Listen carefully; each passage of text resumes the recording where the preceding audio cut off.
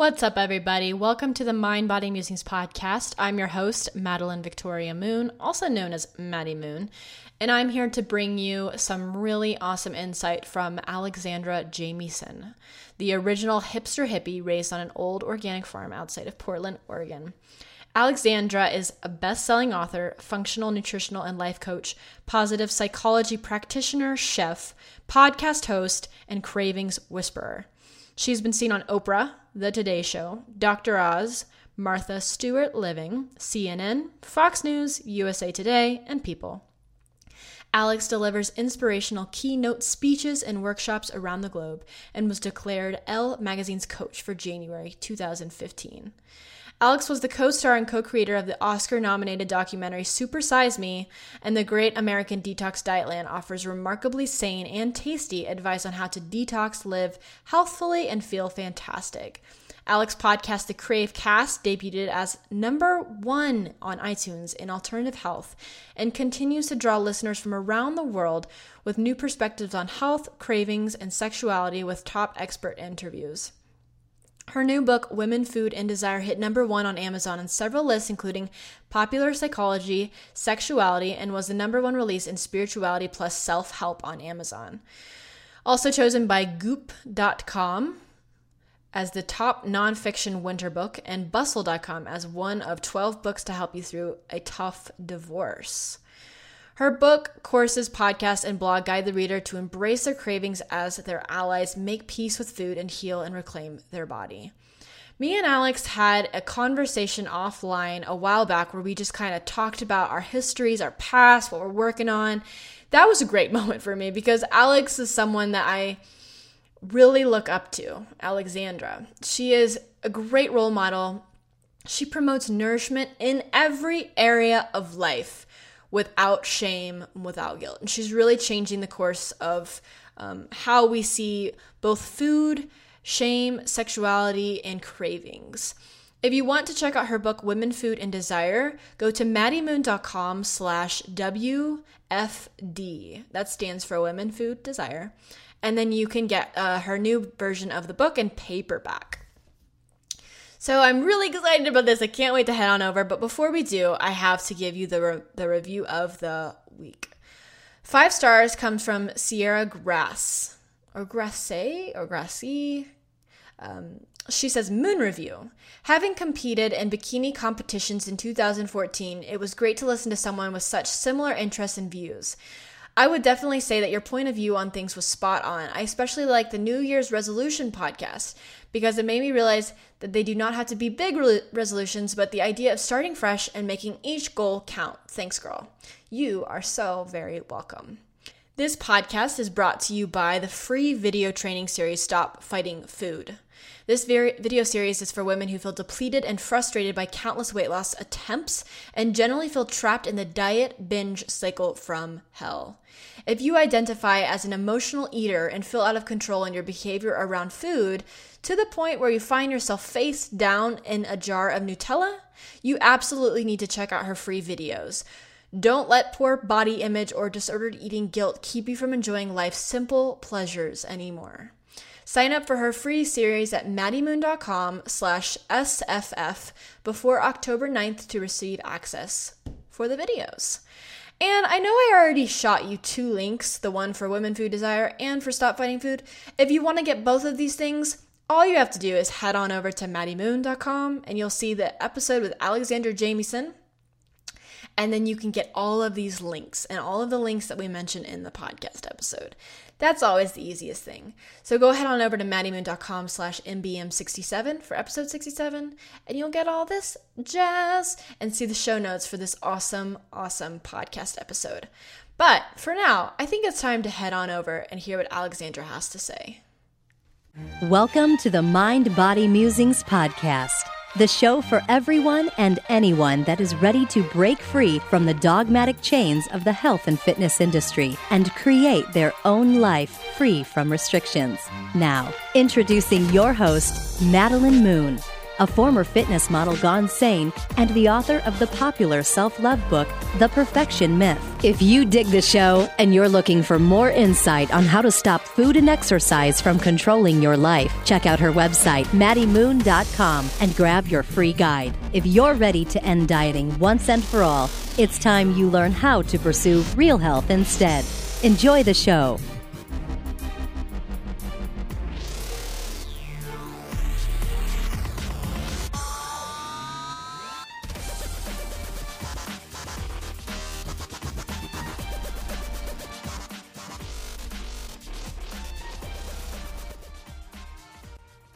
So how are you doing, Miss Alexandra?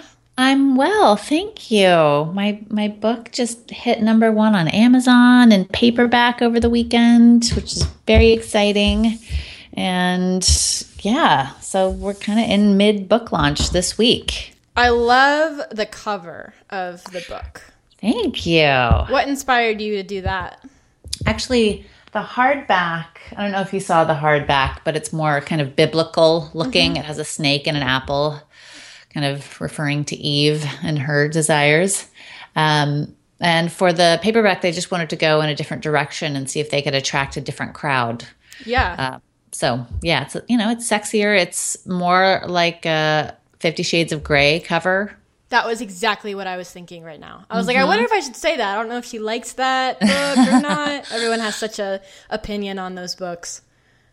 Oh, I enjoy it. I've been reading erotica since I was like a teenager. So I enjoy some good escapist fiction. Yeah, good.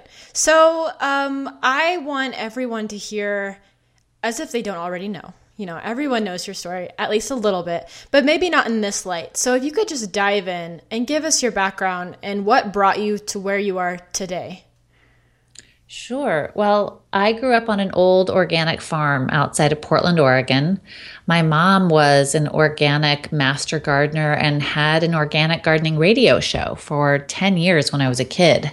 So while we weren't farmers, it was a hobby farm, but we did grow a lot of fruits and veggies and herbs. So I really knew where my food came from. I had this, basically I was raised by hippies. Let's face it. My parents were total hippies. I was doing yoga from the age of 5, and I still had this insane sweet tooth and junk food desires. I think probably because my parents wouldn't allow it, I wanted it more. So I actually started sneaking off to Sunday school of all things. I started going to church by myself at age 7 because I found out the kids in Sunday school got cookies and Kool-Aid. And I wanted treats. So my parents let me go to church. Little did they know it was for sugar. And I spent all my money growing up. I had part-time jobs and babysitting money, and I spent all that money basically going to the mall, hanging out and eating junk that my parents wouldn't buy for us. And by the time I reached my mid-20s, I was really sick. I moved to New York City, and within a few months, I started putting on a lot of weight, and I was having a lot of health problems. I was exhausted all the time, like brain fog. I was kind of low-level depression, just not ever really happy or energetic. And I had migraine headaches almost every day, which was horrible. I had all this back pain. I have scoliosis, and usually, with exercise and good clean living, I can keep it in check, but it was always bothering me. So I was taking handfuls of Advil every day and eating more and more sugar and caffeine to get through the afternoon. And I finally went to a doctor and asked for help. And, I walked out of the office with prescriptions for painkillers and Prozac. And I just didn't want to go down that path of masking the symptoms. I wanted to find out what was wrong and not take medication for it. So I went to another doctor, and he asked me what I was eating. And that spurred this whole conversation about what I should be eating instead. He was a more holistic functional medicine doctor. And I started reading everything I could about food. And, I responded to it emotionally because I thought, oh, like this is how mom was trying to raise us when I was a kid. And I went back to that, and I went to the library to get some books that he had recommended. I love the library, so much great information there. And I found this book on veganism called Diet for a New America. And I had never heard of vegan before. I didn't know what it was, but I read the book. I was like, oh, this is cool. Like, I can be an environmentalist and eat for my body. And I like animals. Like, I should totally eat like this. So I started a whole food, clean, no sugar, vegan diet. And within a couple of weeks, I felt amazing. Like the headaches went away, the extra 30 pounds dropped off.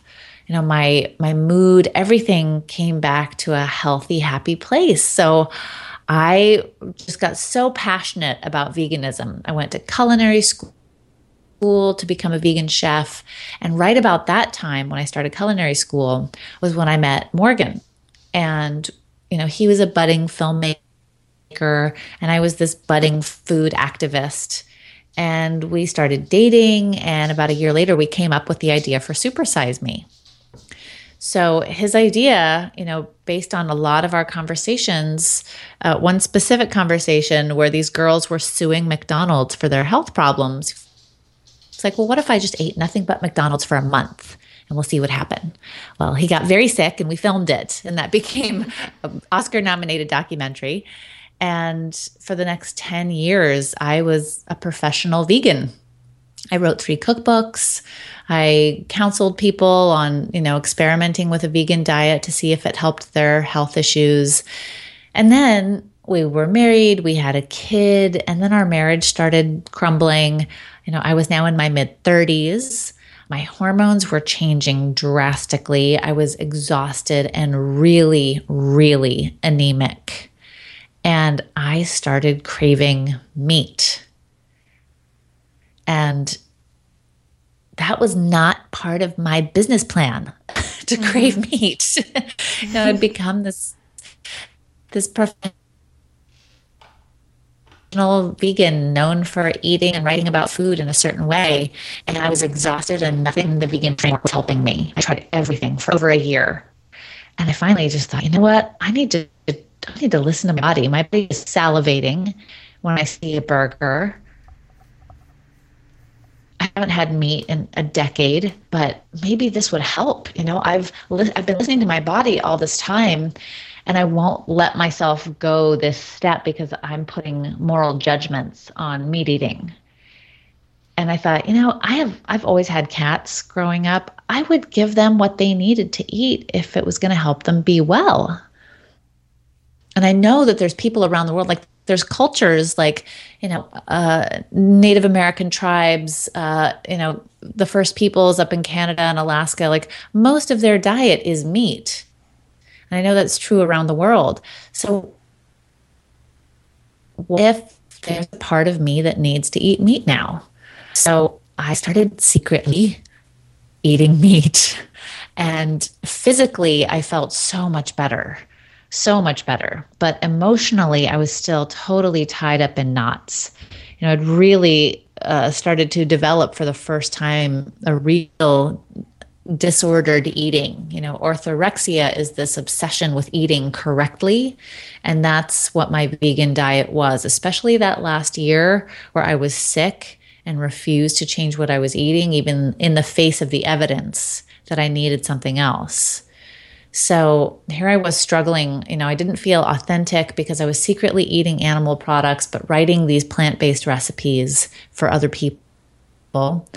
And while I still love vegan food and plant-based recipes, I just realized after kind of a year of struggling back and forth, like I just need to be honest with the world and tell everyone that I'm now eating meat and this is the deal. So I don't remember if you saw that or not, Maddie, but I kind of came out as no longer vegan a couple years ago. And the backlash was huge and swift and crazy. Thousands of comments, thousands of shares, death threats, actual friends unfriending me in real life, not just on Facebook. it caused quite an uproar. I think not just because it was me, somebody had written some vegan cookbooks, but because the backlash was so intense and so public. The public shaming has become rampant in our internet culture. But people saw that I was being like raked over the coals, and they said, this is crazy. Like, you can't espouse, a conscious, not harmful lifestyle as vegans and then be so cruel to a human being. It doesn't make sense. Mm-hmm. So, they're I'm not going to pin this on all vegans. I certainly do still have friends who are vegan, and I still think it's a great way to eat for many people, but it just wasn't right for me. But it's really hard for us, and you know this too, Maddie, you know that it's really hard for us to listen to our bodies and change what we're eating when we define ourselves by how and what we eat. Mm-hmm. Exactly. That's so spot on. I couldn't have said that more perfectly. So, first of all, I remember the moment I was watching Super Size Me. And I like hearing you talk, it just makes me feel really grateful that I have this opportunity to even speak to you. But thinking all the way back then in the day, watching your story, and I was in high school when I watched it. And like, I had no idea what was in store for, you or for me, and like this moment where we can come together and talk. So I think that's so cool. Just thinking back to like, you're over there filming this, and then I was watching it, and I was just like in awe of that documentary. And I don't watch many documentaries, and I remember it made such an impact on me. And I went vegetarian as well. And I also went vegan. And so I can relate to you in a very, very, very small sense of just like having some specific cravings and not allowing your body when it came to being a vegetarian, because then I hadn't gotten to my most severe disordered eating patterns yet. That came really with the fitness. But what would your advice be to someone who is kind of going what you're going through, where they're experiencing, they kind of feel like I wouldn't say a hypocrite, but if they did feel like they were presenting something on the outside to the world, like in a blog, and on the inside they were suffering so much, but they just kept pushing it out, hoping that no one would see through what they're going through. So let's say an eating disorder. Someone might have like a healthy living blog and act like everything is all together, but they may have a very severe eating disorder. Would you say that coming out and talking about it is healing, or should that person go a different route and just start doing more soul searching and figuring out what their body's really desiring? What would you recommend?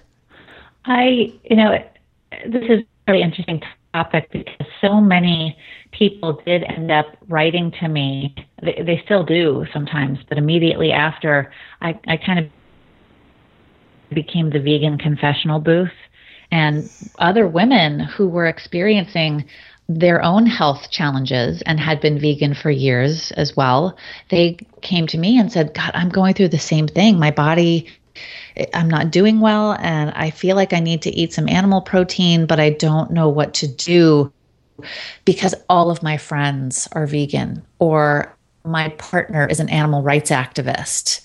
They didn't have the community and support to explore what their next step might be. So I consider myself very lucky in that I always had a really diverse group of friends. I never went vegan and like ditched the rest of the people in my life. About a third of my friends were vegan. So finding community and having people in your life who are there to celebrate your wins, support you during your challenges, that is the best thing I can recommend, because this is true for discovering how you need to eat. It's true, in changing career paths. It's true in exploring new relationships. It's just, we need other people. That's I'm a student of positive psychology. That is how you describe positive psychology. Other people matter. That means that the people you hang out with most, you're going to pick up their habits, their ideas. There's this idea that you are the 5 people you hang out with most. So you pick up on their mannerisms, their thought processes, everything.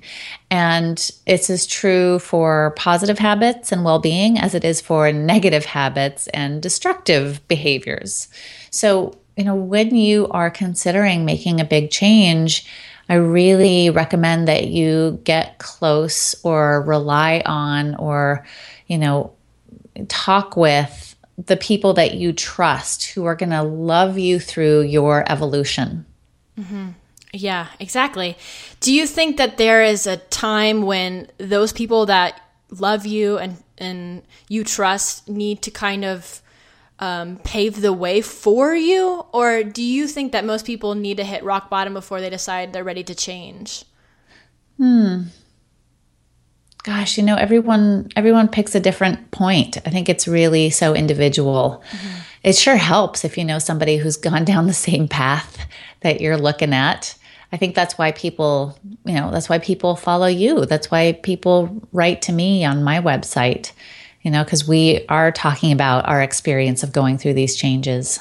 Yes. So let's talk about cravings, because you, the craving whisperer, know so much about cravings that just blows my mind. Like, I love your book. It's really been helpful for me to understand cravings more and how they're essential to our life. And instead of just turning away from them and trying to shut them up, listening to them and like learning from them, which is a concept I never really thought about before. Tell us about your point of view on cravings and the type of culture we've created and how we view cravings like collectively and what needs to change. Yeah. Craving is it's an old story. The cover of the original version of my book was an apple with a serpent, kind of alluding to Eve and how her desire for knowledge, for food, for the apple, was a sin. And for so many of us, our cravings and desires, which mostly are physically based, it's a sensual experience to desire and crave, they are labeled as wrong and bad. And I think that cravings or desires are really just information from your body that you want balance in some way. And, I'll talk about the 4 root causes of cravings in a moment, but from such a young age, women, especially in this culture, I'm speaking for the Western woman, especially the American woman, that we are taught that our bodies are dangerous, that we have this one precious gift, our virginity, that we're going to lose, and don't do it wrong, or don't give it away too early, or don't the wrong person, or if you lose it, you've lost something valuable that you can never get back. And there's a lot of pressure put on that, a lot of moral pressure, a lot of family pressure and religious pressure, and a lot of peer pressure as well. And so our bodies and what they naturally want, and it's very human for children and adolescents and teenagers and adults to want sexual pleasure. I mean, it's built into us evolutionarily for pleasure to feel good, for procreation, for sex, for touching, for intimacy, to feel good. It's built into us so that we will procreate and the species will go on, right? Mm-hmm. But we're taught from a young age to ignore it, to deny it, that it's bad, don't touch yourself, don't lose it. So for women, for young girls, from such a young age, our bodies become the enemy in some way, and sex becomes dangerous. So that makes food safe sex for a lot of us. Because it's the only physical pleasure that we're really allowed. And, put on top of that, the fact that so much of our food is currently processed, chemicalized junk food that really lights up all the happy places in your brain. So our only source of pleasure is food. That gets very hairy for women. It gets really complicated for us because we're also givers and we give to other people more than we give to ourselves. We put our own needs at the bottom of the list, which is great for parenting to a certain extent. It helps us be good parents. It helps us be good friends. But it also means that we are starving. Women are starving for pleasure, for joy, for ease, for relaxation. And that gets translated into emotional eating habits. Now, there are 4 root causes of cravings that you can start getting curious about. And that's what I really recommend. Get curious about your cravings.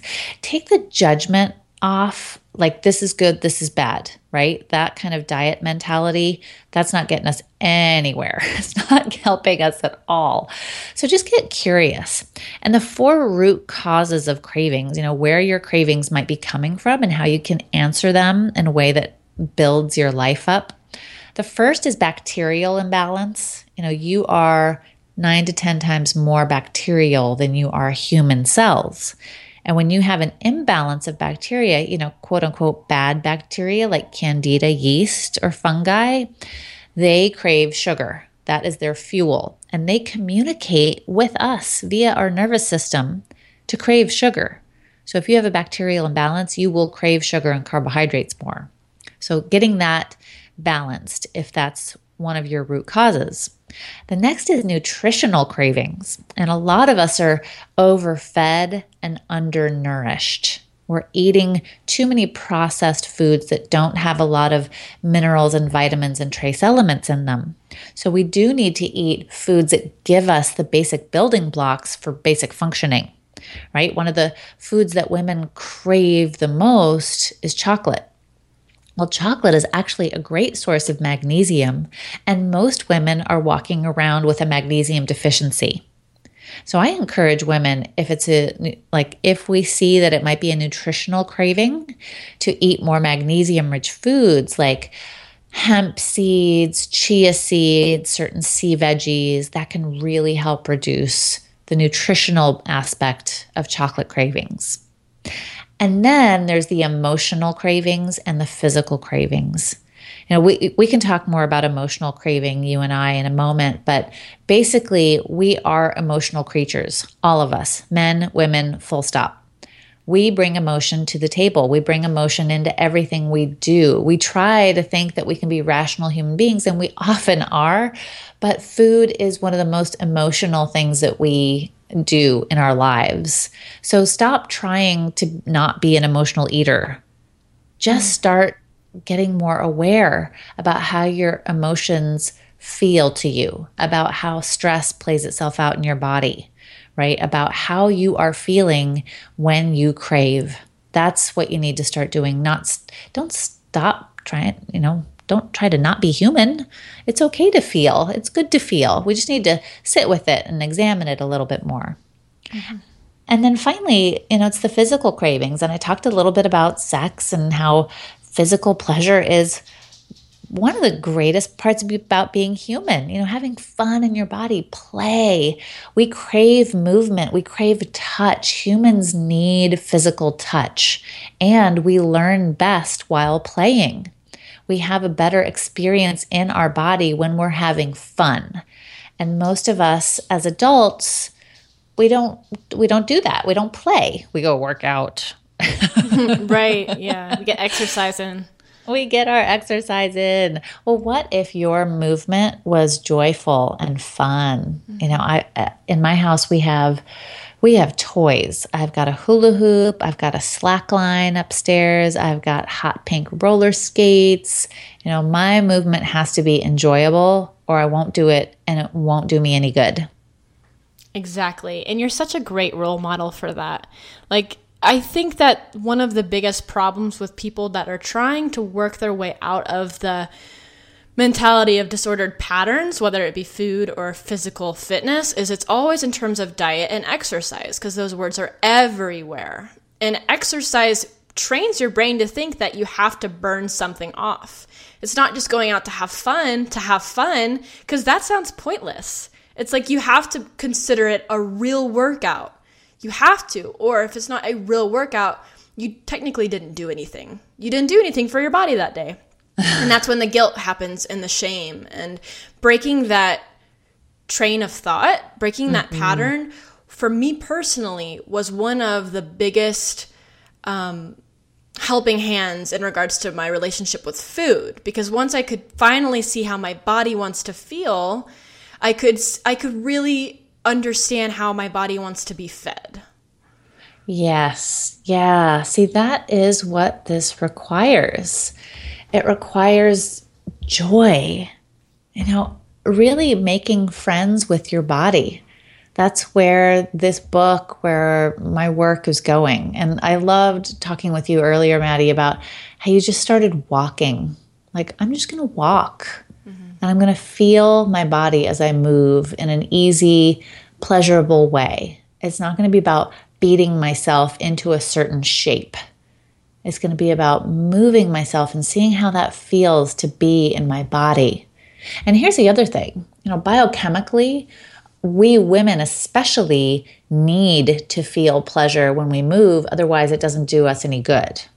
Men and women can be very different. And as we grow older, especially, this can happen where if we feel stress, emotional stress and or physical stress, too much of it when we're working out or exercising, it actually has the opposite effect, and it causes us to hold weight because our cortisol goes up, our stress hormones goes up, our hormones become imbalanced, we aren't able to lose the weight. And so many of us are experiencing adrenal fatigue.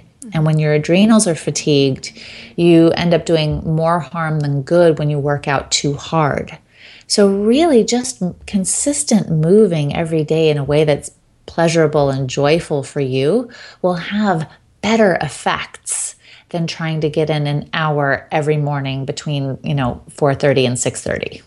And one of the huge differences that I realize is when I'm actually doing said movement, whether it's exercising, when I was going and running on the treadmill for an hour, or I was going for a walk outside, the biggest change that I could really visibly see was what was going on in my mind. So I guess that was mentally, but I could really tell there was a difference going on in my mind, because when I'd be on the treadmill, I would have self-loathing thoughts. I would have thoughts like, looking in the mirror, I need to change this, run harder, go faster. I wonder if I can push myself more. I'm still not going fast enough. I should add on another 5 minutes. Looking at myself some more in the mirror, and then looking at the TV and then looking around and not knowing what to do and hating it all.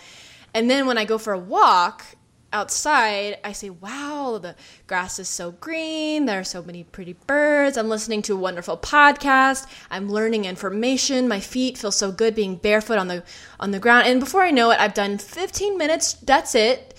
And that's perfect. I feel so good, and I'm ready to go back to work, or I'm ready to go cook something, just tackle the next fun activity for the day. And that spirals into more fun. It just keeps building momentum of fun and joy. And whereas when I did exercise, it would build the momentum of self-denial. And it was just more self-denial, more self-denial. I already did an hour of what I don't want to do, so I might as well, hit it hard and go 100%. It can really set the course for your attitude for the day.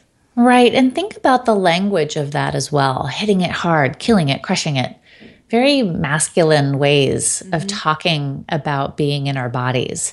Now, listen, there's nothing wrong. I actually love lifting weights. I love, more masculine forms of exercise. I grew up playing sports. I always really enjoyed it. I love snowboarding. And there is an attitude and an energy shift when women experience their femininity. And that shows up for everyone in a different way. It's really just about honoring your body and how she wants to feel, how she wants to move.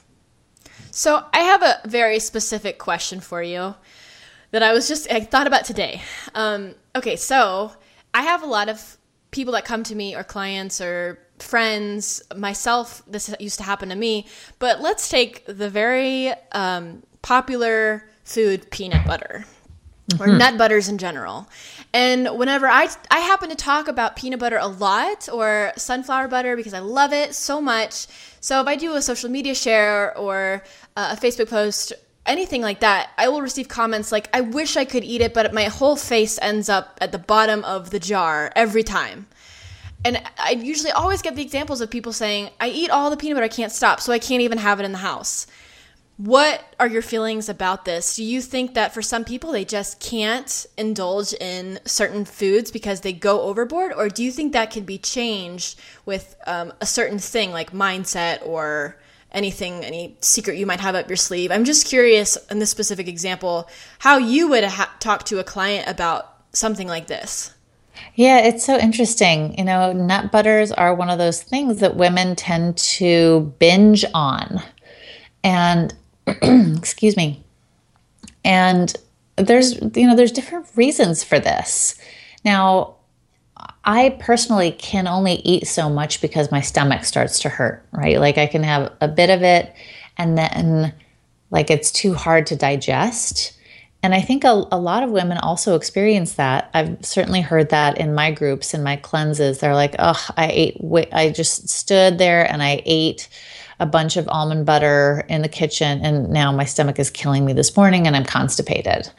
So maybe it's about there's two things. It could be a mindset issue, right? And that means like this, are you just overeating? Are you binging on this particular food because, well, it's nut butter and it's fatty and crunchy, which hits, a couple of our taste receptors, two of the things that we crave, fatty and crunchy, maybe salty as well.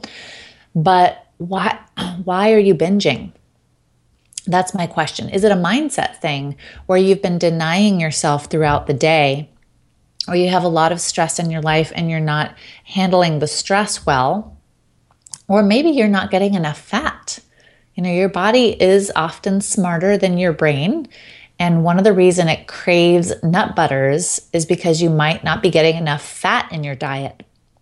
And there's still a lot of us who are kind of fat phobic. We still have the idea that we should be, avoiding too much fat. We look at fat grams, etc. So look at how much fat you have in your diet. Again, it could be that magnesium issue. Almonds are a high source of magnesium. So if you're craving almond butter, take a look at that. Maybe it's better to eat other sources of magnesium throughout the day, like the leafy greens, the quinoa, the chia seeds, the hemp seeds, or just straight up almonds, not the nut butter, because it's a lot easier to eat, a quarter cup, a half cup of almond butter than it is to eat a half cup of almonds, because almonds are going to start hurting your teeth, right? Mm-hmm. And then another nutritional aspect of that is that you might be short on some B vitamins. So are you taking a daily multivitamin to make sure you get the B5 and the B6 that might be in there? Are you eating raw? Like a lot of people on a raw food diet don't intend to come up nutritionally short on nutrients, but it could be possible. And a lot of raw food folks aren't getting enough fat or protein, and they might be craving nut butter for that reason. And again, going back to the mindset issue is that you might be emotionally binging. And this particular food hits those happy places in our brain. It's fatty, it's crunchy, it's salty. So look at whether or not it's an emotional issue and an emotional binge. Mm-hmm. Yeah. And I think for many people, that is a huge cause. And just having those restrictions ahead of time, knowing, okay, I can only have this much, or I can't have any at all, makes you want to go overboard whenever you finally have the opportunity to have it. Okay, so another question I have for you, when it comes to foods that you really should not eat for sensitivity reasons, mm-hmm. and you crave them, mm-hmm. how do you do that? Because that's such a tricky area, because then you may start to be sad or like upset that you can't have certain foods you really want to eat. And this is a good thing, because for a lot of people that listen to my podcast, it's the opposite, where they want to cut everything out. And it's kind of the point where it's like, let's get my relationship with food good again, because they've been experiencing an eating disorder for so many years, so they want to eat the foods, but then you can't eat all the foods again because your stomach might be sensitive to a lot of different things. Since there are different foods that give you those same nutritional values, I know you can eat, say, hemp seeds instead of chocolate, but what if like you really, really, really are fixated and want that chocolate for like your emotional hunger? Like you just want a little bit. How do you deal with that?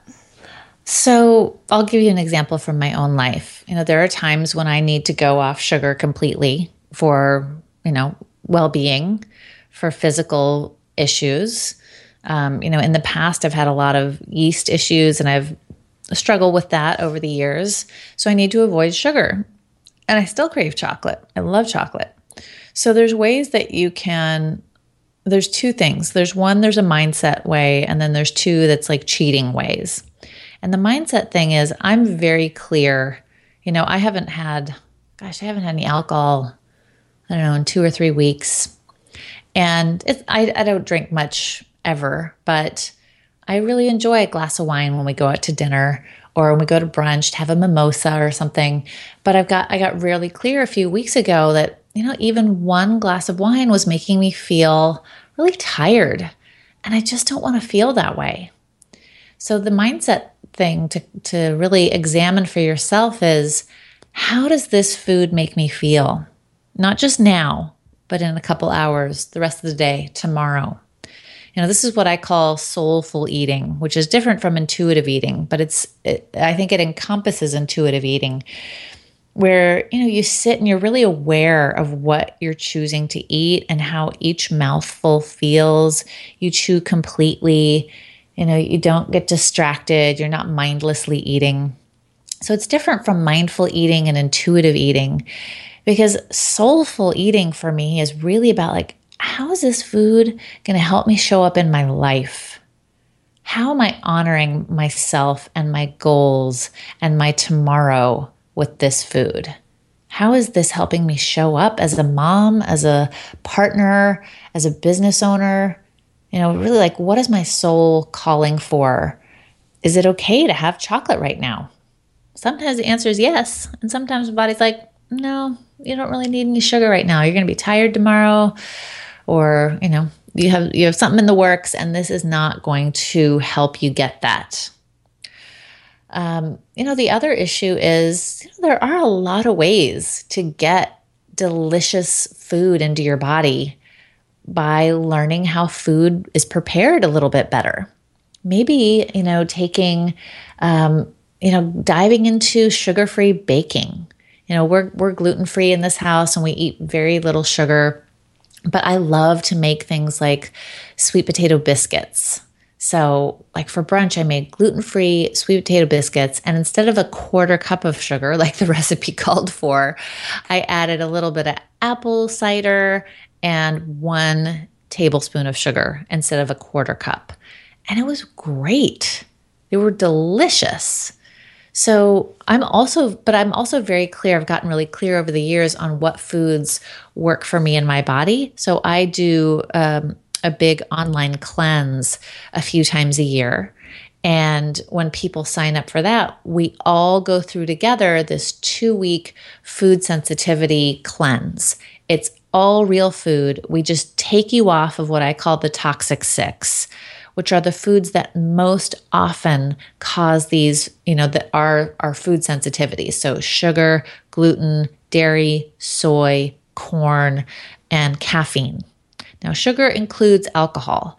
And all we ask you to do, it's mostly mindset stuff. Honestly, it's 8 weeks of mindset tools and coaching. 2 weeks of it is taking those 6 foods out. You can eat as much of any other foods that you want, which is a lot. There's a lot of other foods out there that you can eat beside those 6 ingredients.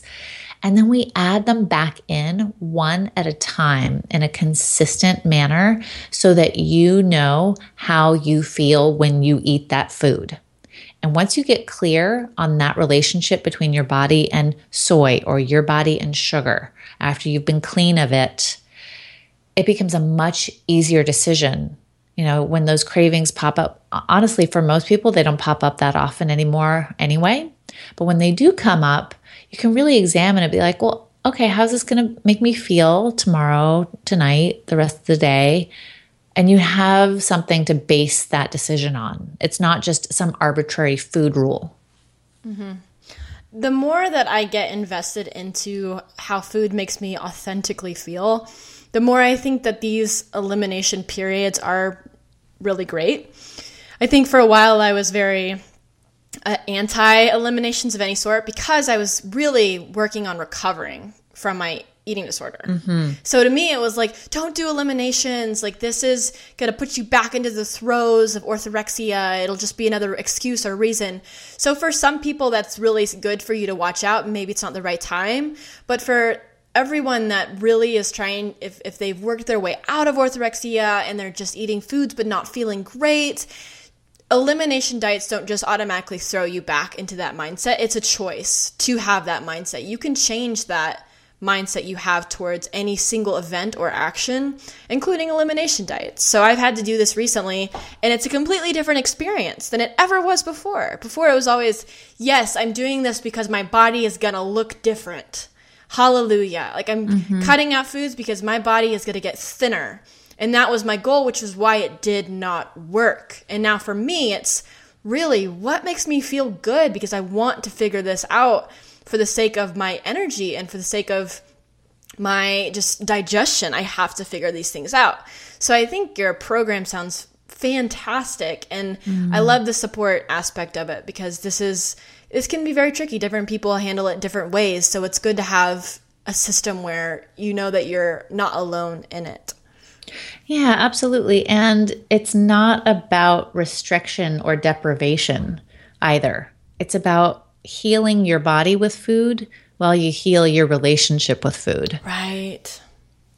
It's always about healing, which I think is the missing piece for people that go into just diets. It's just diets. It's not to heal, it's to look different. Right. So this is about nutrition and nourishment. And I love what you said, soulful eating. Mm-hmm. If that's not a book, you should write it. I think that should be the next book that's on my desk right now. I'll work on the proposal right now. You should. It sounds wonderful.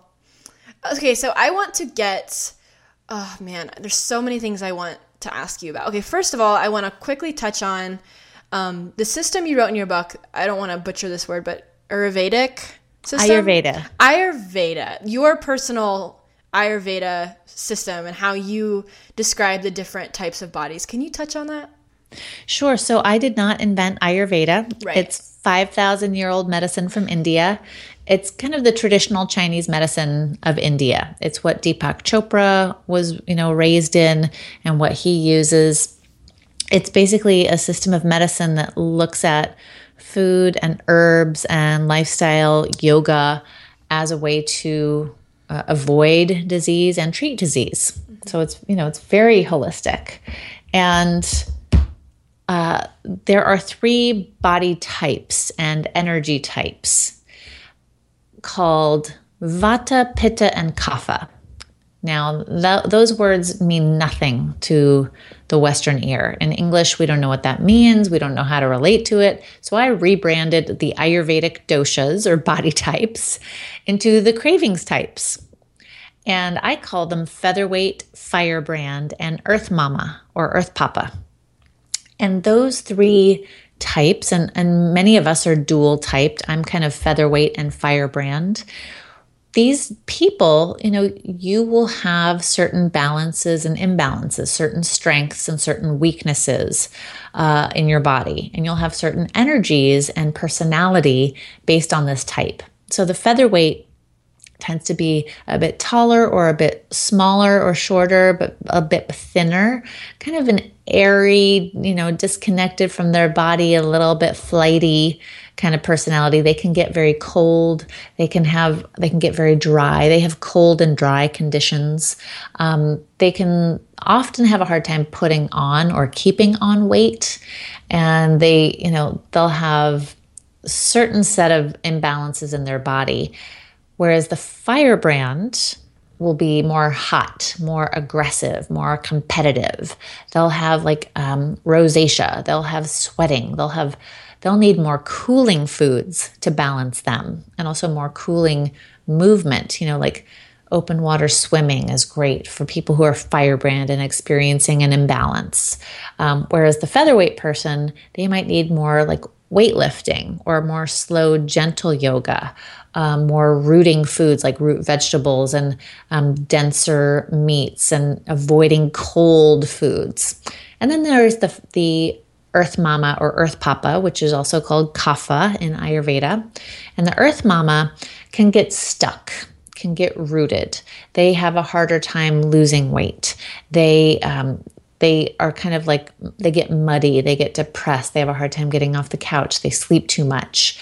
So they will need more drying foods and more energizing foods. So things like cinnamon, things like, lighter foods like salads, but also with some protein, not too much fat, not too much sugar.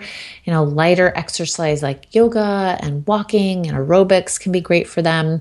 So it's really about it's just another path into seeing what your cravings might mean and how you can begin eating different foods to help you feel the balance that you want to feel. Mm-hmm. Okay, that's genius. Yes, I love it. Yeah, I've studied a little bit about it whenever I went to Deepak Chopra's website and did the quiz to figure out the different types of body types. But I loved the way you described it because it helped me to finally understand what he was talking about and what everyone is talking about when it comes to this. So I wanted to throw that in, and we're really running out of time. So this is just, I'm so jumping around. But I had one more question that I just had to ask you before this interview comes to an end. And going back to sexuality and feeling like you can be comfortable in your skin as a kid, which I'm so grateful for you because people aren't talking about this. They're not changing the way we view our bodies as kids. And I really want to get this message spread out. So you have a son, correct? Yeah, he's 8. How are you raising your son to believe that his body is, he can be curious with his body and he can love his body and he can be confident and doesn't have to meet up to society's standards of masculinity and can just be himself? That's such a great question. And this is really where there's so much hurt and shame lingering for a lot of us and a lot of fear for us parents. We may have grown up in a house where body shame was just the norm, and we don't want that to happen with our kids. So my partner and I, we have started having conversations with him about human sexuality, about his body. He has all the books that have all the illustrations, so he knows what human anatomy is. And, he's a kid, so he touches himself. All little boys do this, all of them. It's probably 98% of them do this. And we're okay with that. I've had a conversation with him where I said, look, I know it feels good, like your body should feel good. I want you to be happy in your body. And there are places where that's totally okay to do. And sometimes it makes other people uncomfortable and you can't do anything about their discomfort. So you just have to think how am I going to be happy in my body and be comfortable around other people. So we recommend, doing that in your room or not doing it at the table, but having the freedom to still explore your body and see what feels good to you. Mm-hmm. And so far, so good. He's like, okay, sounds good. Wow. And even opening up that conversation and giving him that safe space is incredible. I can't even imagine how many people would feel more comfortable in their bodies if they just knew at a younger age it's okay. It's okay to be interested in your own body and not feel shame about it, because there's just so much shame about people loving their own bodies in that regard. And, I'm not going to say do this or don't do that or anything like that, but so many people do. And they just say it so publicly and they just shame people so publicly for it. And yeah. And it really is very different for girls and boys. Even though my kid goes to a hippie Montessori school and he's got a hippie mom, there is a culture around boys and touching their penis and masturbation. It's just way more acceptable, right? I was never told that masturbation was even a thing And I had no idea that it was okay. Like, I didn't talk about it until college, probably. And if only I had been told, it's okay. And what you're doing is normal. And here's a picture. My parents actually did give me the books that were available in the late 70s. They did give me the books. So I wasn't as afraid of sex, but I didn't know anything about masturbation. And it's just so common. I mean, there are hundreds of examples in the animal world of species doing this as well. So it's just part of who we are. It's just part of being a human mammal creature. And being okay with that, having the conversation with your kids at a younger and younger age. And, that's what needs to happen nowadays. But again, it is different for girls. We don't have the culture that masturbation is cool and acceptable and everybody knows you do it. For boys, it's joked about in movies and TV and in school. So maybe that needs to change. Yeah, honestly, I don't think I knew that was even something girls did till I was 20. I'm 24. So right. I had 4 years of knowing that's a thing, and it blows my mind. Even listening to your podcast, I love your podcast because every time I listen to an episode, I'm like, what? What did she just say? It's just opening up my horizons every single episode. And I loved it. When you did the masturbation month, I was like, what is she talking about? Give me more. I just was tell me more. This May was the 20th anniversary of National Masturbation Month. And I had on all these different women's sexual health experts because like I've said so many times here with you, Maddie, our sexual well-being, our sexual curiosity, our physical bodies are part of our well-being plan. And you can't just go about food restricting in order to change your body. If you want to have a great relationship with your body and love living in her, then you need to start having fun in her now. And I think masturbation is one of the great, free, easy tools that you can start using now. Yes, I could not agree more. So I think that's a wonderful way to wrap up this episode. We have a quick fire round, so we'll go over that in a second. But first of all, I want everyone to check out this book. You can get the new paperback version by going to maddiemoon.com/WFD for Women Food Desire. But before we go to quick fire round, where else can people find you at? Well, if you're listening to this podcast, you must love podcasts. So go check out the Cravecast. You can go to cravecastpod.com, and I've got 54 episodes up. Yay! Okay. So ready for a quick fire round? I'm ready. All right. Number 1, what does body freedom mean to you? Ooh, body freedom just means feeling good and feeling empowered to do what I need to do to feel well. What is one of your favorite books that you can recommend to us? Oh my God, just one? One. Anything geez. Though. Second Firsts, Christina Rasmussen, about overcoming loss. Oh, okay. Who is one of your biggest inspirations, dead or alive? Brené Brown. I just met her this last week. She wrote Daring Greatly, hugely inspirational book for me. Can you share a good quote with us? My favorite quote. It's from the movie Auntie Mame, starring Rosalind Russell, 80 years ago. She said, "Life is a feast and some poor suckers are starving to death." Oh my gosh, that's amazing. I have never heard that. I have to write that down. You gotta watch this movie. It's great. Okay, what's the movie one more time? Auntie Mame. Auntie Mame. Okay, I'll check it out. What is a future dream that you're working towards? I'm going to retire to a tiny house. Oh, awesome. I love that. Favorite way to distress at the end of a day? Oh, I like to sit on the couch with my kitten and my man and watch a movie. What's a country you have visited and loved, or a country that you want to visit? I loved Iceland. I want to go back. And I really want to go to Morocco. Last but not least, what is the change you want to see in the world? Wow, how do I express that in a sentence? I know it's probably the toughest, but it's the last one. All right. I want there to be really good sex ed in elementary and middle schools. Yes. See, that was beautiful. Short and sweet. Very much to the point. Oh, thank you so much for coming on to the Mind Body Musings podcast. It was such a pleasure to have you on. I've been looking forward to this interview for quite a while now. So it was just such a delight. And I think that everyone needs to go head on over and listen to your podcast because it's mind-blowing. Thank you.